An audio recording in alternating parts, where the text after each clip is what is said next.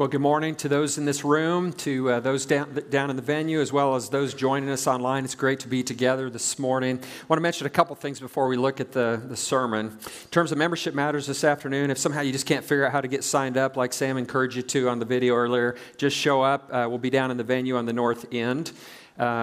Wednesday night, we have a special opportunity to have Luther Eatman, the pastor of Bridge Hope Community Church in Kansas City, come and be with us. Luther, if you've never heard Luther speak, he's an African-American pastor in a church in the urban core of Kansas City, and we've asked him to come and speak on the topic of racism. What questions should we be asking? We appreciate Luther's experience, his theology, and think he'd just be a great person to come and help us have a conversation about this. So he's going to share for a little bit, and then there'll be Q&A at about half the time of Q&A. So there is no childcare for that. We apologize for that.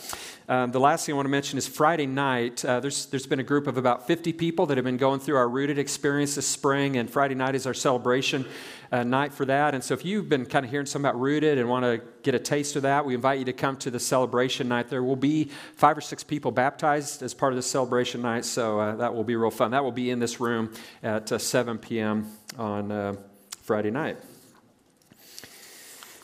Well, most of us have had the experience of showing up at a mall or a zoo or an amusement park, and when you first get there, if you've never been there, it can be disorienting, right? Like where is everything? And so what do? Like, let's say you go to the mall. What do you do to get oriented? Well, they always have that little map, right, that shows all the stores and then a little star that says you are here. And so if you show up to the Oak Park Mall in Overland Park, Kansas City area, and if you see this map, you know that if you're coming out of Dillard South and you want to go to Macy's, you got to go right? That you are here helps you know where you're at and how to take the next steps to get where you want to go. Well, like a you are here map, John wants us to understand kind of where we're at spiritually. He wants us to understand where we're at in terms of God. Do we know Him? Do we not? He wants us to be very clear about that so that we can discern our next steps as well. And he does that in the whole book of 1 John by giving us a number of tests that we can apply to ourselves to see where are we at with God. And so today he's going to talk about the test of obedience, the test of obedience. As we look at this today, the main truth that he wants us to understand is that a lifestyle of obedience is evidence that one truly knows God. A lifestyle of obedience is evidence that one truly knows God. This morning we're looking at 1 John 2, verses 3 through 6. And so I want to look at this test of obedience. It's pretty straightforward, pretty clear. So I want to look at that and then talk about some points of application at the end, as well as some clarification, because I think there is some clarification that we need to make around this test. And so let's start by looking in verse 3. He writes this: "And by this we know that we have come to know Him if we keep His commandments." Pretty straightforward, right? By this we know that we've come to know Him if we keep His commandments. Now, when John talks about knowing God, he's not just talking about information about God. He's not just talking about theoretical knowledge about God. He's talking about experientially knowing God. He's talking about the fact that we have a spiritual relationship with Him. And he says the way that anyone can discern whether we really know God is on the basis of obedience. Do we keep His commandments? His point is going to be that if we know God, it will have a powerful effect on our lives. It will change our lives. It will lead to a lifestyle of obedience. Now, he doesn't necessarily say what commandments he's talking about here, and so we should probably understand it's all that God commands. But it's also helpful to understand how he uses the word command in its singular and plural forms in this book. When it's singular, 7 times when he uses it in the singular form, it is always talking about the command to love one another. In all but 2 of the times when it's plural, the context still tells us he's talking about love for one another. That's just such a theme in this book. And so our text here, it's not clear what he's talking about, but the fact that love for one another is such an emphasis in the whole letter, it probably is foremost on his mind even here as well. Now, this maybe raises a question, right? Like, is he saying that unless I obey perfectly, I can't claim to know God. Is he talking about we need to have perfect obedience to make this claim? Again, as you think about the context of what he's already talked about, back in chapter 1, verse 10, he made the point that if we say we have not sinned, we're lying, right? And so contextually, he's already talked about the reality that we do sin. That's why Jesus is our advocate. We looked at that last week. What John is talking about is what characterizes our lives. Yes, we still sin at times. We all do. But is there a pattern of obedience? If so, that is evidence that someone truly knows God. In verse 4, he makes essentially the same point, but here he does it from the negative, as a kind of a negative example. He says, whoever says, I know him, but does not keep his commandments is a liar, and the truth is not in him. Now, if you've been with us, you know that part of what John is doing in this letter is he's addressing a group of people that had left the church. They were these kind of false teachers that were straying from the truth or never were of the truth. And they were probably seeking to influence John's readers and lead them astray. And likely they were making claims to have special knowledge about God, creating doubts and uncertainty in John's readers. And so when John says, whoever says, I know him, it's these people probably he has in view. They were making claims to know God, but John's point again is the test is always obedience. One of the things that's really important in understanding our passage and really so much of 1 John is grammar. So many of these verbs, and this one is one where it's a present tense verb. And so when he says he does not keep, he's talking about ongoing disobedience. He's not talking about occasions when a person slips up and sins. He's talking about a pattern. He's talking about a pattern of disobedience.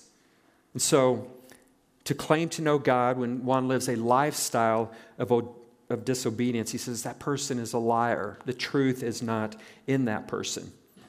The claim to know God, that's fine to make that claim, but it needs to be backed up with obedience. That's the test.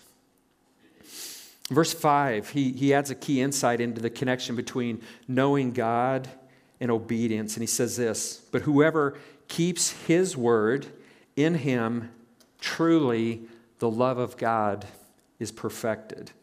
And so obeying is connected to our love for God. The one who keeps his word, God's word, is someone in whom the love of God is perfected. Again, keeps is present tense here. He's talking about patterns. He's talking about ongoing obedience.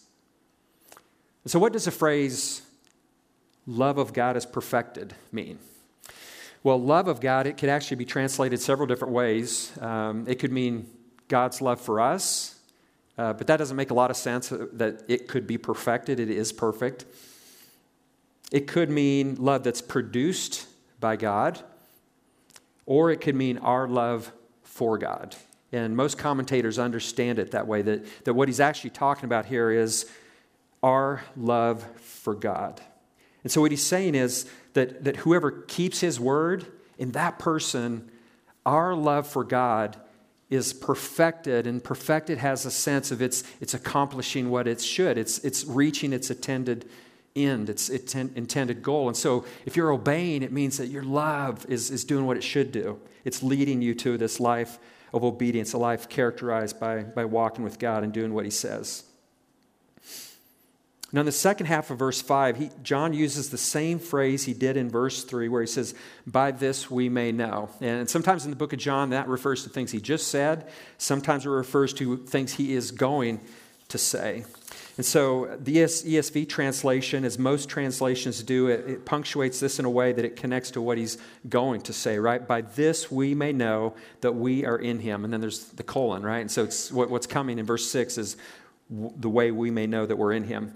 But before we look at verse 6, I want to look at one little phrase in this last part of verse 5, and it's that we are in him. We are in him. By saying this, he's sort of hinting at what he's going to clearly say in verse 6. He's communicating the idea that as believers, we are in Christ. We exist in him. We live in him. It's very similar to what John talks about in John 15, 4 and 5, where he talks about we abide in him and he abides in us. There's this kind of spiritual reality that we are actually in him. And so how do you really know that we're in Christ, how we are living in him? In verse 6, he says, whoever says he abides in him ought to walk in the same way he walked. So it's the same point he's made in verse 3, right? He said that if we know him, we will keep his commandments.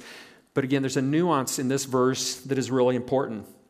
If someone makes a claim to abide in Jesus, the truth of that claim is going to be demonstrated by, do we walk in the same way that Jesus walked? He says we ought to walk. In a sense, he's saying it's a must. It's an obligation.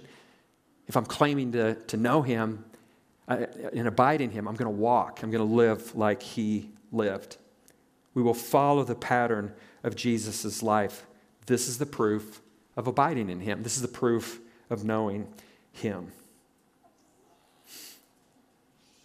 And so if I claim to abide in Jesus, my life should increasingly look like his.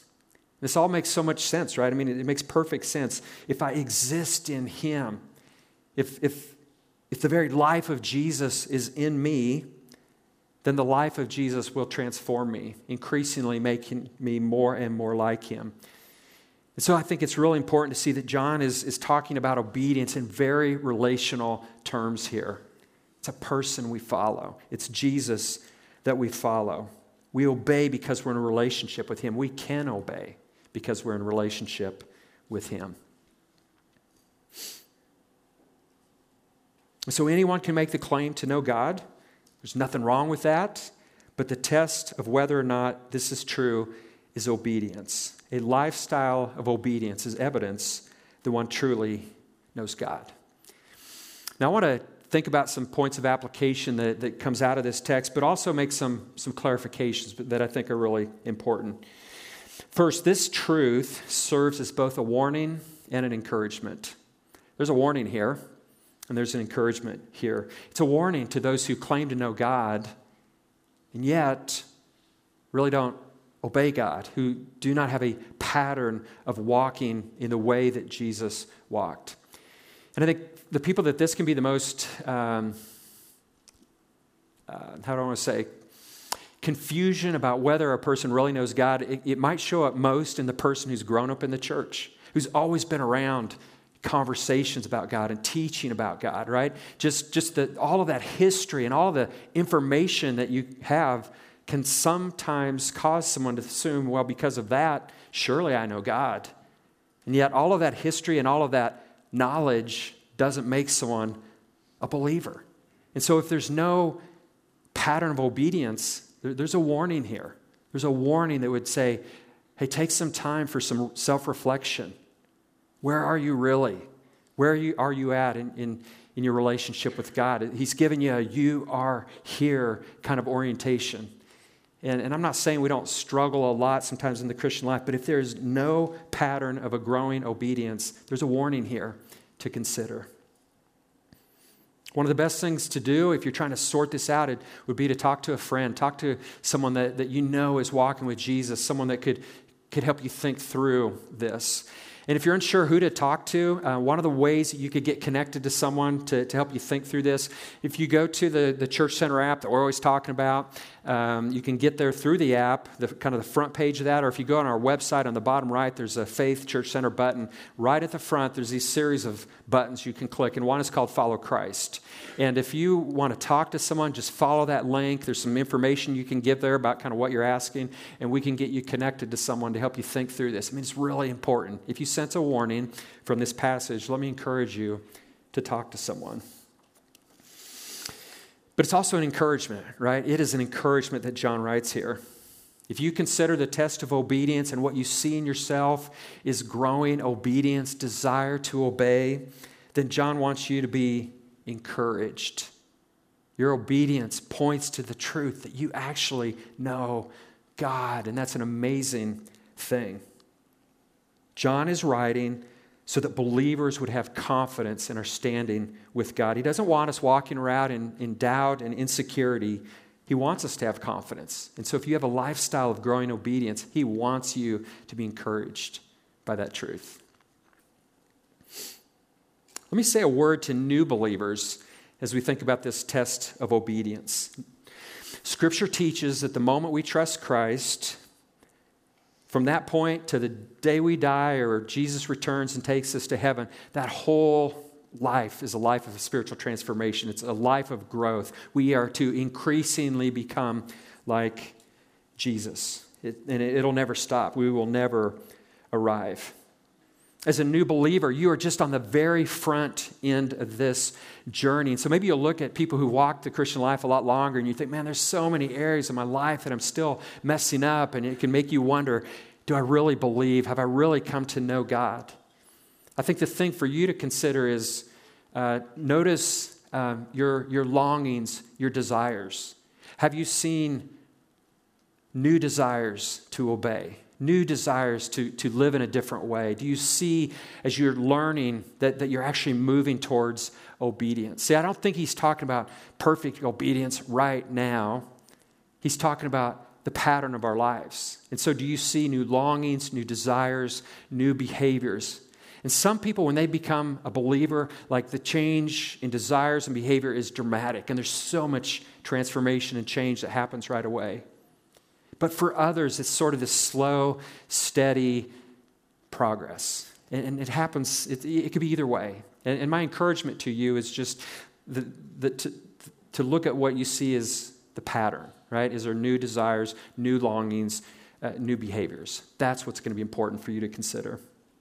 Third, the source of obedience is found in our connection to Jesus. Again, he gets at this when he talks about we are in him, or he uses the language of abiding in Jesus in verse 6. Scripture teaches in many places that when one becomes a believer in Jesus, we're spiritually united to him. His Spirit comes to dwell within us. And because of this, because the Spirit of God lives in us, we cannot help but be different. We cannot help but be changed. Now, let me be clear. I'm not saying we're passive in this. Scripture does not teach that our spiritual growth is something we're merely passive and God does all the work. Paul teaches in places like Colossians 3 that we make effort to put off the old behaviors. We make effort to put on godliness. And so we partner with God in this spiritual transformation. But we need to remember that it's effort that is energized by the life of God within us. We cannot change our lives on our own.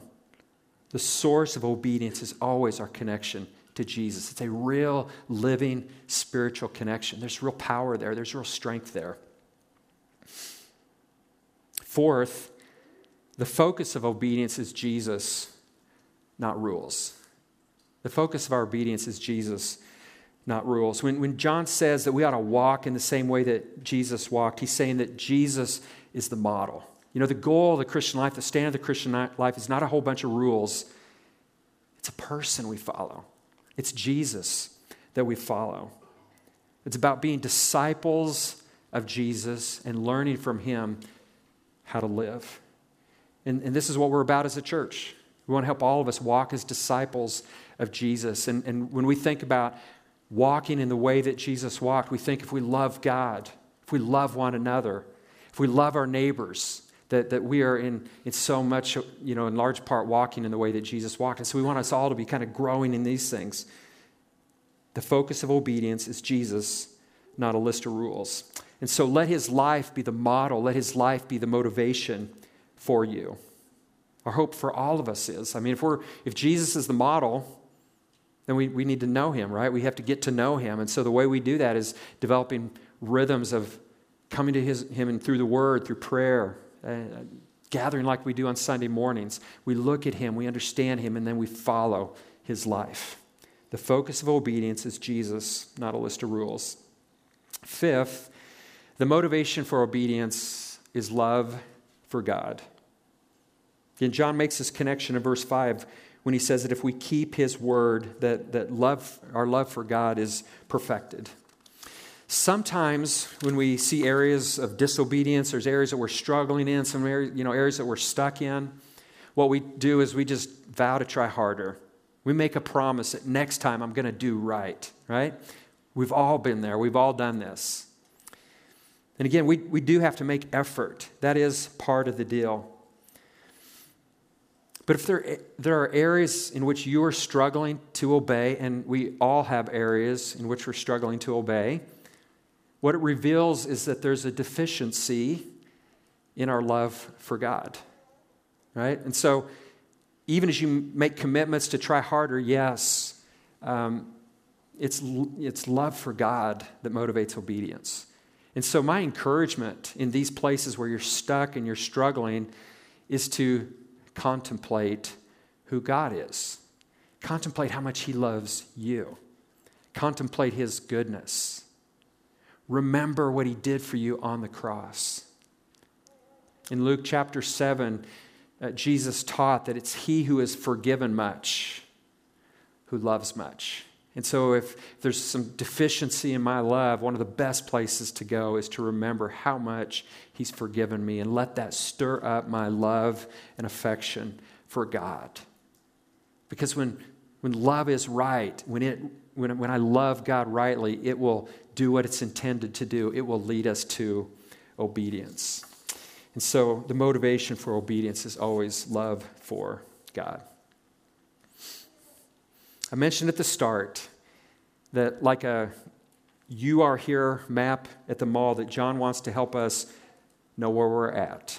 He wants to give us spiritual orientation in terms of where we are at with God. And so he gives us this test of obedience. A lifestyle of obedience is evidence that one truly knows God.